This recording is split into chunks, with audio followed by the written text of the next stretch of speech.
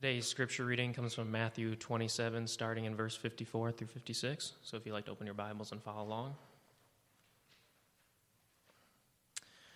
So when the centurion and those with him who were guarding Jesus saw the earthquake and the things that had happened, they feared greatly, saying, "Truly, this was the Son of God."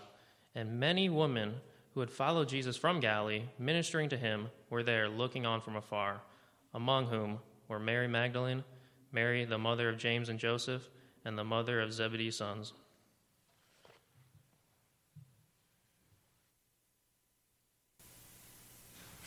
What might have gone through your mind? How would you have reacted? How would you have responded to those events? That's what I want to talk a little bit about this morning. And in these three short verses that we read here this morning, we see four different responses to the death of Christ by the people around the cross. We'll be touching in Luke as well. But the four responses are saving faith, we see momentary conviction, caring loyalty, absolute loving loyalty, and selfish fear. And what's fascinating is that two of those responses are responses of unbelievers, and two of those responses are responses from believers. And I believe are the same responses today from people when it comes to the cross of Christ. Now, first of all, let's look at the best response that an unbeliever could ever have, and that is a response of saving faith. And we find that illustrated to us by the centurion and a few of the soldiers that were around the cross as they guarded Jesus there. It's mentioned in verse 54. Now the centurion here, he's not just another one of the Roman soldiers. He was a commanding officer. In fact, he had command over 100 other Roman soldiers, thus the name centurion, century coming from, or getting our concept of the 100. So he's got authority, he's got stature, he's got experience, he's got power, he's got respect. Now there were a number of different centurions. He was one of them, but I think he was especially chosen for a unique responsibility here because he and those under his commands were guarding Jesus. And this was no doubt probably the biggest, most significant, and most unusual case that had ever come before Pilate. And we talked about that whole process.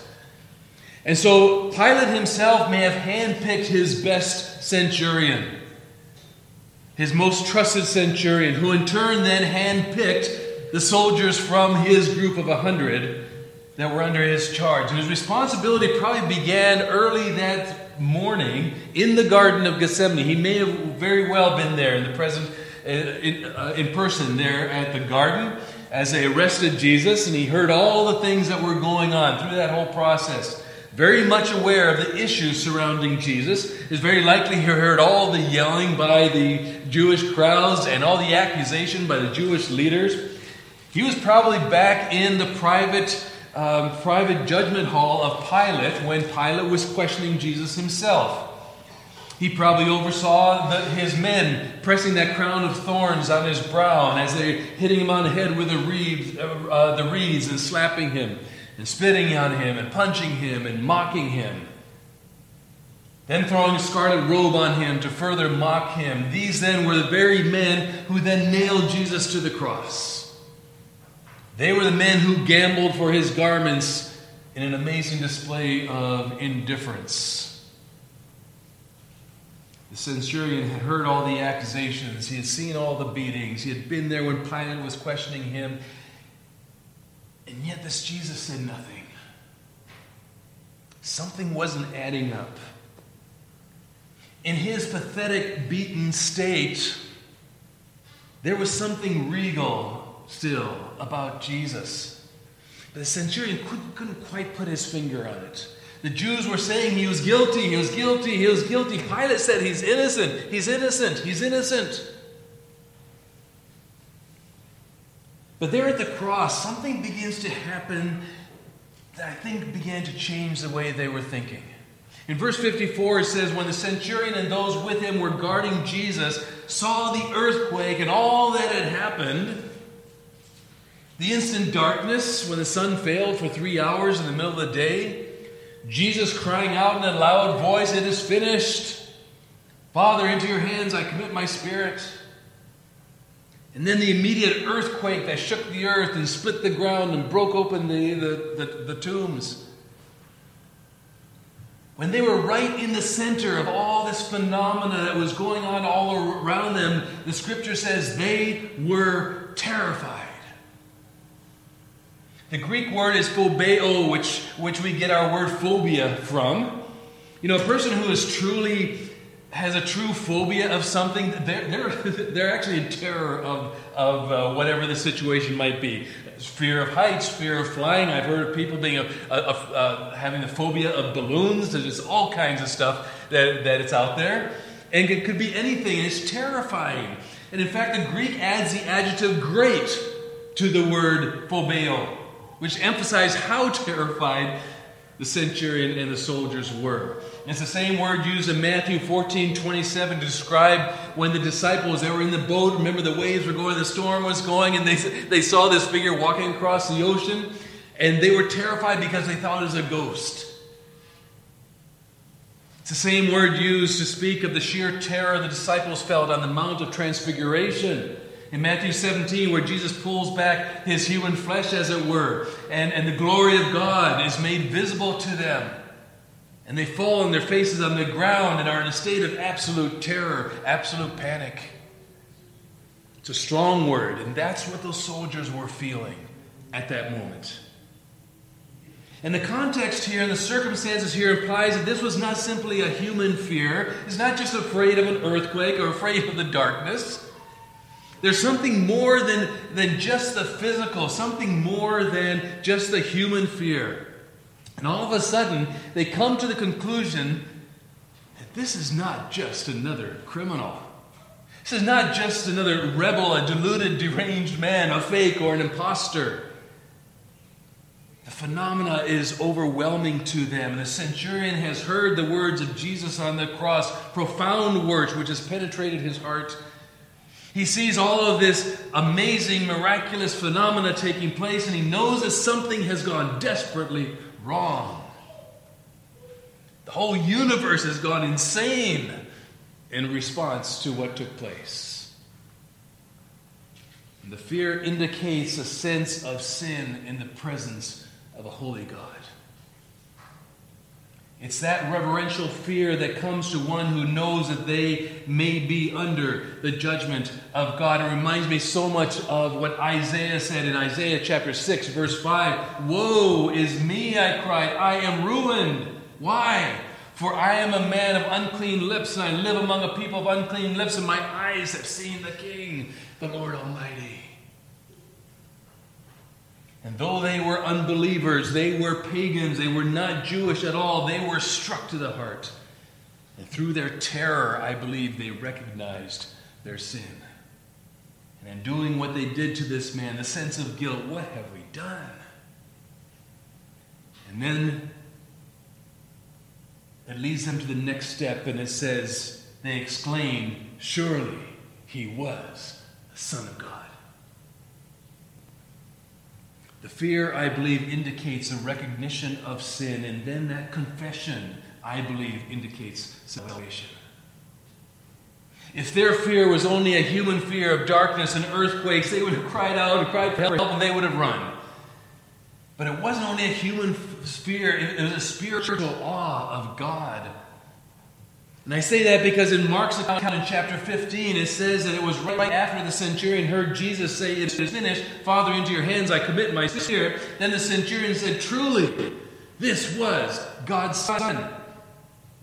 So it wasn't only the phenomena that was going on, but it was those final words of Jesus that just drove the truth into his heart.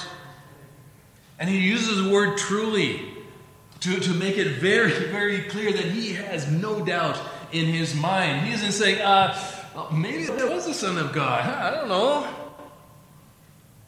No, he spoke with conviction. Truly, this was the Son of God. But I don't think it was just all the phenomena and extraordinary things that were going on that caused him to make that confession, or even Jesus' final words, although they had to have a great impact on him. Do you know what or why he really knew that this was God's Son? The only way anybody can ever know that is by the Holy Spirit revealed by God. Remember Matthew chapter 16? Peter said to Jesus, "You are the Christ, the Son of the living God." And what was Jesus' response? "Blessed are you, Simon, son of Jonah, for this was not revealed to you by flesh and blood, but by my Father in heaven." Peter knew Jesus to be the Son of the living God because the Holy Spirit had told him that. That is a sovereignly revealed truth. And in 1 Corinthians chapter 12, verse 1, Paul says, "No one can say Jesus is Lord except how? Except by the Holy Spirit."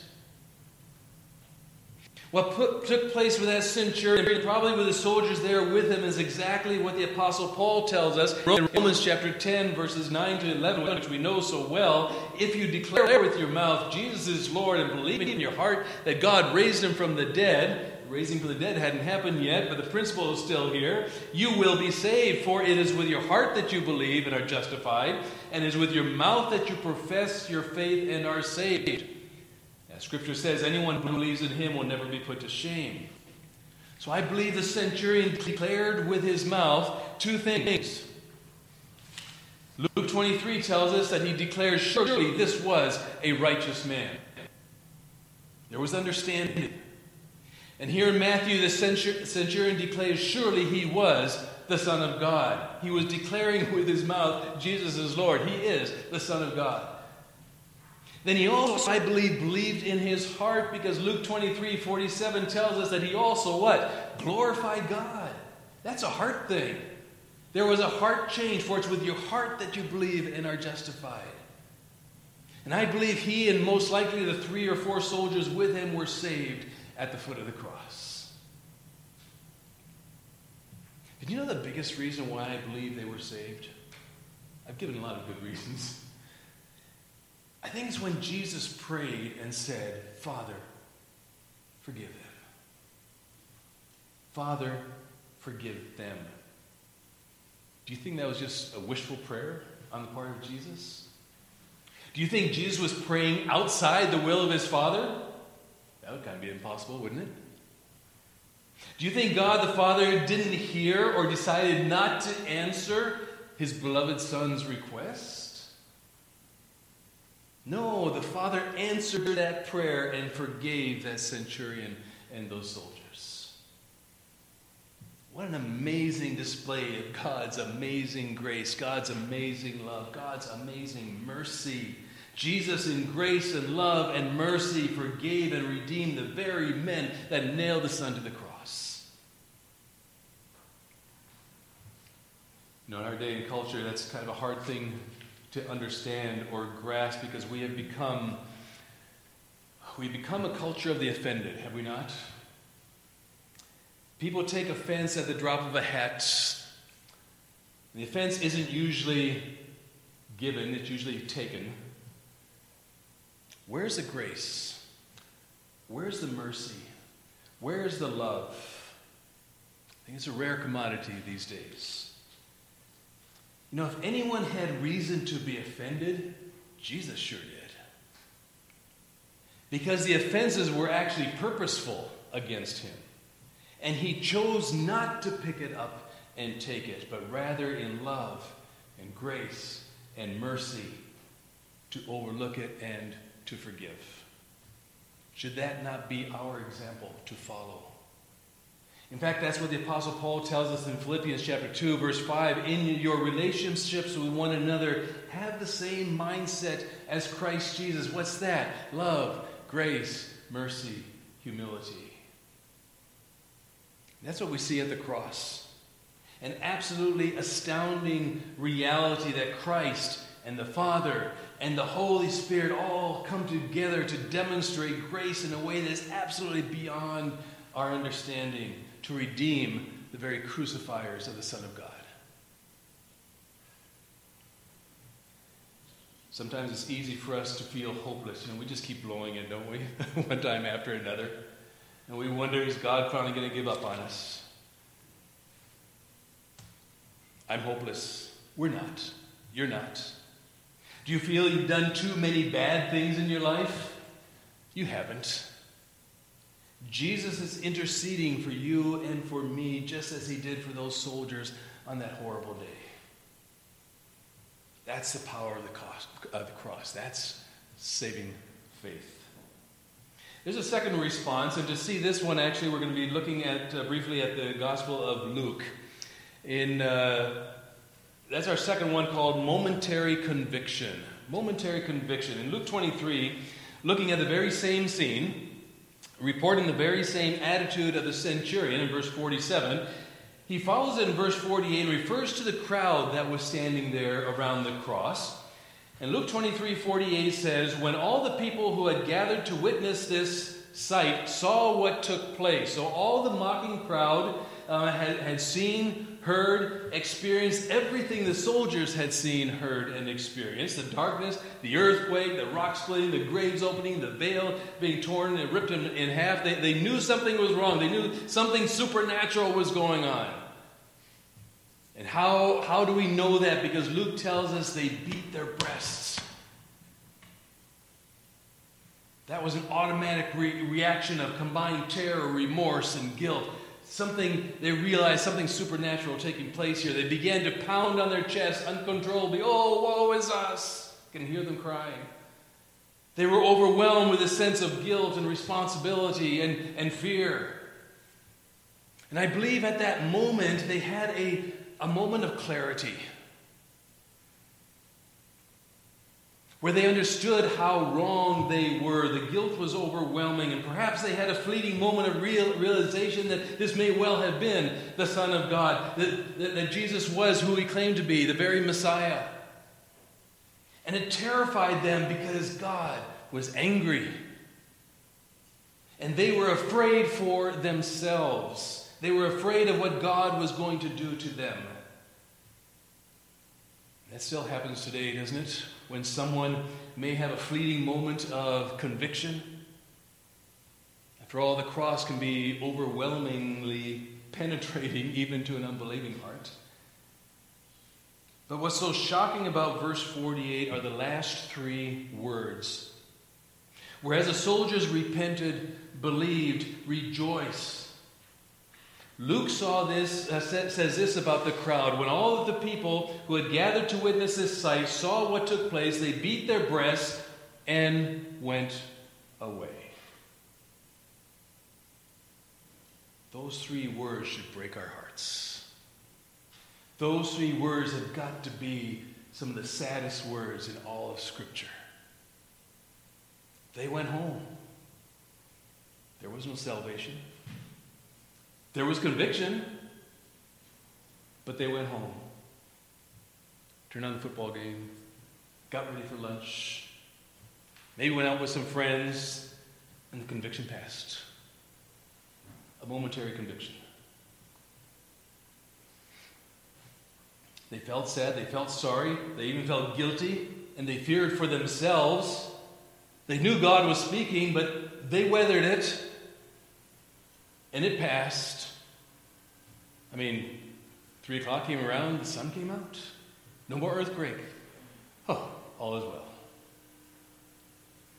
Paul tells us in 2 Corinthians chapter 7, verse 10, that godly sorrow brings repentance that leads to salvation and leaves no regrets. There's a wonderful element in that. But worldly sorrow brings death. And that's the difference between the soldiers and the crowd that was there at the cross. The soldiers were forgiven because they had that godly sorrow that brought repentance and then led to salvation. But the crowd walked away because they only had a worldly sorrow. It was all about themselves. And that brings eternal death. So these first two responses that we've looked at here this morning were from unbelievers. The centurion and his men were transformed, and I believe became believers. The crowd, though they felt convicted momentarily, they turned away. So coming back to Matthew 27 here, there's a third group with a third response, and that's a response of caring loyalty, absolute loving loyalty for Jesus. And this is depicted by the women that were there at the cross. Verse 55, many women were there, watching from a distance. So you can kind of picture the scene. You've got the cross where Jesus is hanging, and then there's a space immediately around the cross where the soldiers are standing to guard and keeping the crowd back from getting any closer. And then you've got the crowd there milling around as well, taunting and jeering and continuing their mocking. And then back on the fringe, but still part of the scene, would be a number of women. And later on, according to John's Gospel, they did approach the cross, and that's when Jesus speaks to them, particularly Mary, and John says, Mary, here's John, here's Mary, for them to care for one another. But here are these women, loving, sympathetic, even though their hopes are dashed, and their dreams are dead and filled with grief because Jesus is dying. They're watching their master die. But their loyalties are so strong that they aren't afraid of the Jews. They aren't afraid of the Romans. Nothing can overpower their love and their sympathy to Jesus. They're not going to run. They're not going to flee. They're strong. They're courageous. They're caring.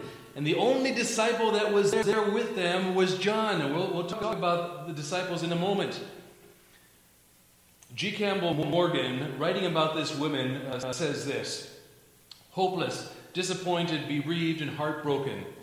But the love he had erected in those hearts for himself could not be quenched even by his dying, could not be overcome even though they were disappointed, could not be extinguished even though the light of hope had gone out.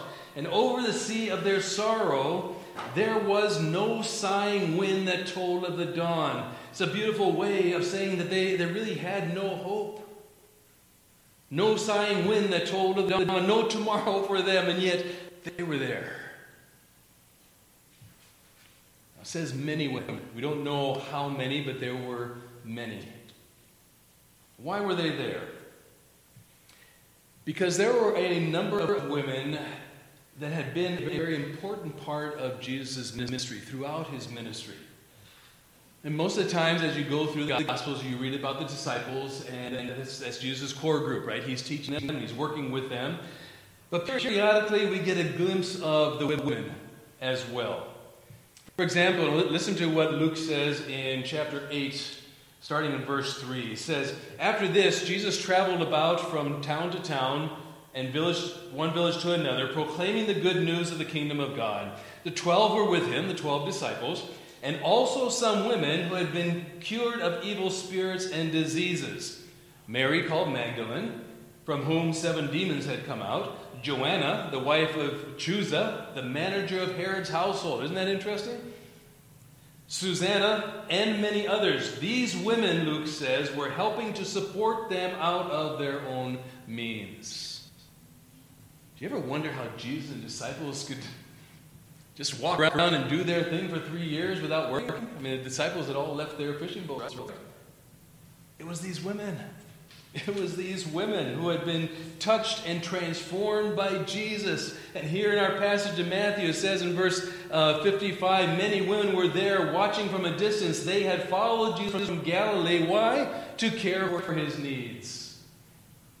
They gave out of their possessions, provisions, resources, finances, hospitality. They attended to the needs of the disciples and Jesus as they went about in their Galilean ministry.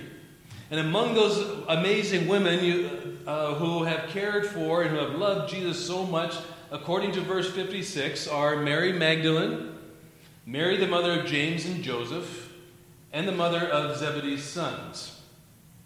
Now, Mary Magdalene, Magdalene is not her last name. That's just indicating where she came from. She was from the town of Magdala, a small town on the western shore of the Sea of Galilee, just south of Capernaum. And the last time we heard about her was in that passage we just read from Luke chapter 8, near the beginning of Jesus' ministry. Remember, she was one of many from whom Jesus had cast out evil spirits. In fact, 7 of them had been cast out of her, and he had delivered her, redeemed her, totally changed her life. In fact, she had been so touched and transformed that she gave the next number of years of her life serving Jesus. What an example for us when Jesus touches our life. The second woman that's mentioned is Mary, the mother of James and Joseph. Now, who in the world is that? We don't know much about this Mary. Remember, the gospel was written many years after all the events took place. It was written in the beginning of the early church. So both Matthew and Mark both named James and Joseph as the sons of this particular Mary. And I think there's a couple of reasons for doing that. One is, from what I understand, about a quarter of the women at that time were all called Mary. Mary, Mary, Mary, Mary. In fact, at the cross, we know there's at least 3 Marys there at the cross. Mary Magdalene, Mary the mother of James and Joseph, and we'll find out Mary, the mother of Jesus, was also there. So naming the sons was a way of differentiating which Mary was there at the cross. Now, the other interesting thing that is, if Matthew named James and Joseph at the time of the early church, both James and Joseph must have been believers, probably pretty prominent or very well-known believers in the early church. Men that the other believers would have known and respected. And it was like saying, Mary was there. You know, Mary, James and Joseph's mother. She was the one that was there. Other than that, we really don't know a lot about these 2 brothers or this particular Mary.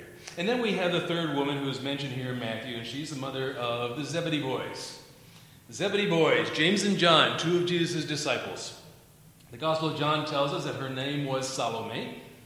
She was the one, if you remember back in Matthew 20, who had the audacity to ask Jesus that if her 2 boys could be on his right side and left side when he goes into heaven. And Jesus was very strong in his response back to her. But what's interesting is that she was so touched, she became a devoted follower of Jesus for the rest of those years and traveled with him and cared for him and all the disciples.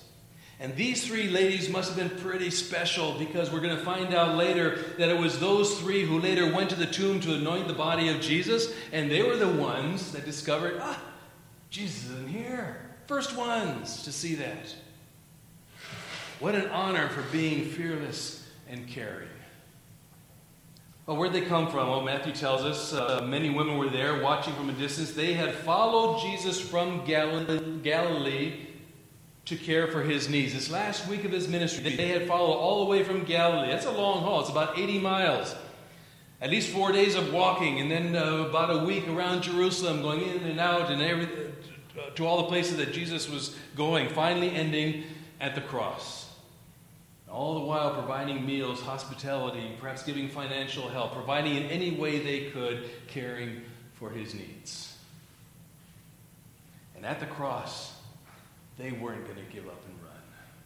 They weren't about to give up and run. Their loyalty, their caring, their faith, their love would not waver. No fear.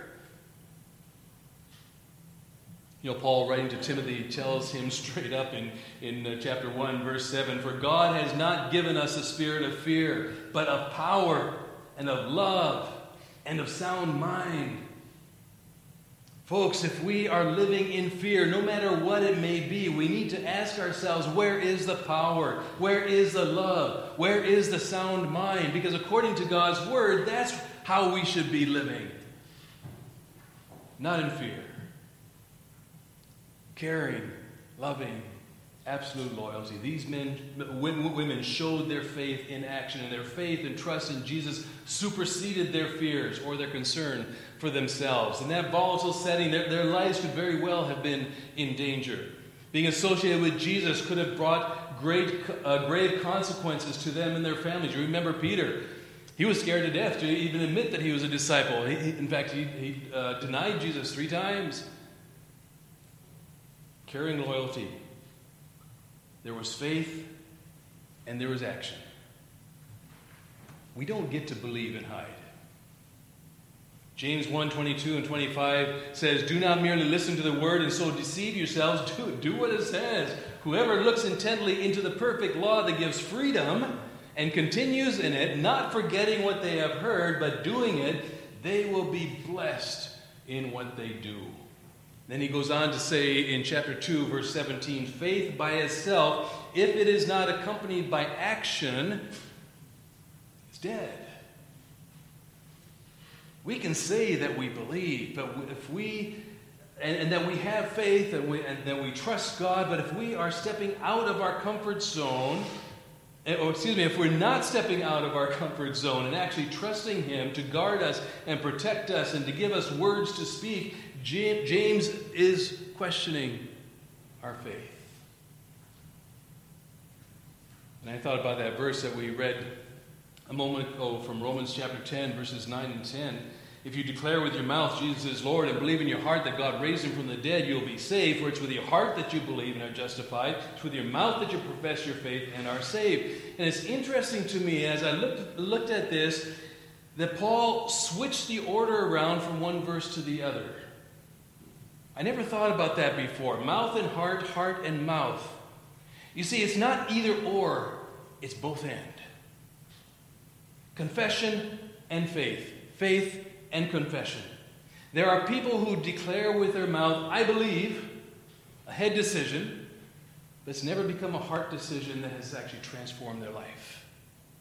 That I also believe that there are those who genuinely come to faith in Christ, who actually believe in their heart, but for some reason there seems to be a disconnect somewhere because with their mouth they don't profess their faith.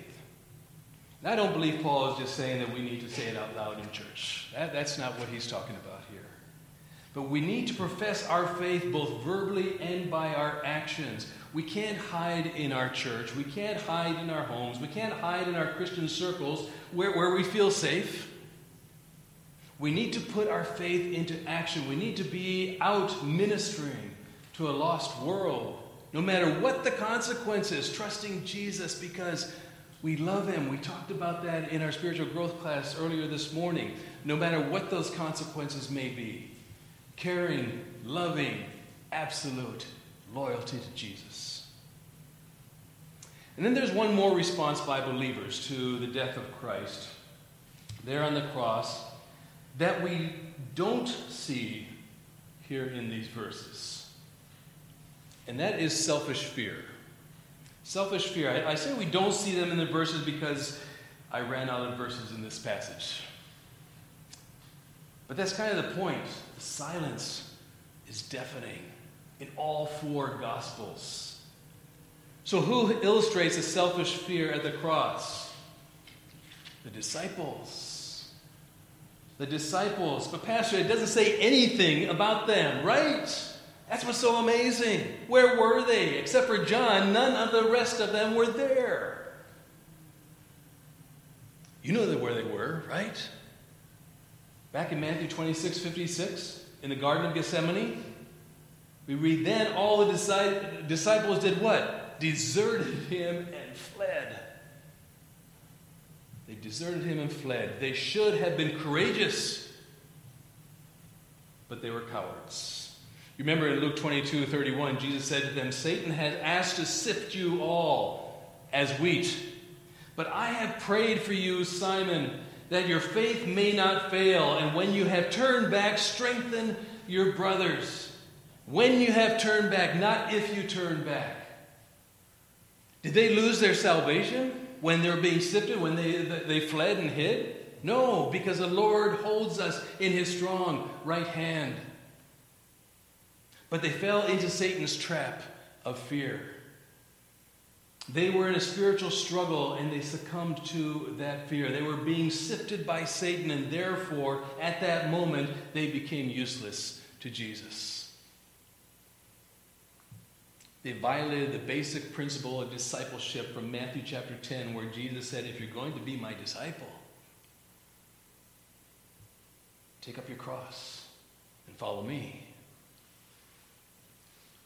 And what was an indicator of a willingness to die for Jesus? It's whatever the cost. Whatever the cost. If you're going to be my disciples, Jesus says, you need to be willing to give up your life. Well, at that moment, the disciples weren't willing. They were in hiding. I don't believe we hear from them again until after the resurrection. When Mary, after having seen the risen Lord, went to them, she knew where they were hiding. And told them, come and see. And then they stepped out and came. But when they thought they might lose their life, they were gone. And Satan was shaking and sifting them violently, just as Jesus had predicted. And Jesus had said, I prayed for you that your faith won't fail. Isaiah chapter 41, verse 10. So do not fear, for I am with you. Do not be dismayed, for I am your God. I will strengthen you and help you. I will uphold you with my righteous right hand. What an amazing promise that is. That's a promise that we need to memorize and hide in our hearts, because we have all stepped back in fear at times and have not served the Lord in the midst of that fear, whatever it may be. But we ought to learn from it and understand that God is holding us in his righteous right hand, no matter what that fear factor is. And the disciples learned, all of them. Boy, did they learn. And most of them eventually paid for it as martyrs with their lives. Even Peter, that cowardly, denying, horrible Peter. Just shortly after the ascension of Christ back to heaven, Peter and the others were out boldly proclaiming and calling out the Jewish leaders for what they had done. They were told to stop preaching under the threat of jail. And what was their response? We must obey God rather than human beings. No fear. God's great command has not been lifted, folks. He said, go and make disciples of all nations, and surely I will be with you. Do we trust him? Do we trust him? The Holy Spirit has in turn given us talents and giftings to serve him boldly. Do we trust him? There are 4 responses here at the cross. If you've never made a commitment to Christ, to follow him, what is Jesus saying to you this morning? There are 2 responses to conviction and the reality of who Christ is. The centurion's response, truly, you are the Son of God. And he praised him. Paul says, all who call on the name of the Lord will be saved. What a promise. And then there's a response of the crowd, convicted in fear, but thinking, this too shall pass. I'll weather this as well, and turning away to get busy with life and ignoring the call. But then there are also 2 responses of the believer who is following Christ. Are we like the women, showing caring, devoted, loving, absolute loyalty, standing for Jesus Christ, whatever the cost, no matter what's going on around us? Or are we like the disciples in selfish fear, hiding out, as it were? There are believers who hide in plain sight. I think we've all been there at one time or another. Fitting into society and culture so well, nobody knows that we're followers of Christ. Or we just hide out in fear, not using the giftings the Holy Spirit has given us to minister in the way that he has called us to. We're comfortable here. Where do we find ourselves in the midst of these 4 responses? And the question is, do we trust him? Father, this morning, we thank you for the cross. You gave up so much for us. What is our response to you? I pray that your Holy Spirit would speak to our hearts. And if there may be one even listening, whether this morning or during the week, that your Holy Spirit is touching and speaking to, I pray that there would just not be this momentary conviction and trust that this feeling is going to pass. But Father, I pray that your Holy Spirit would draw them to yourself. Because they too are loved by you. They too were given that same forgiveness if we come to Christ. Father, for us, I pray that you'd help us to be so transformed in our life, so trusting of you, so full of who you are and what you are doing for us and how you watch over us and guarding us in your righteous right hand and moving before us, that we will be bold in all of our actions for you. We pray that you just do a new work in each one of us this morning, for we ask this in Jesus' name.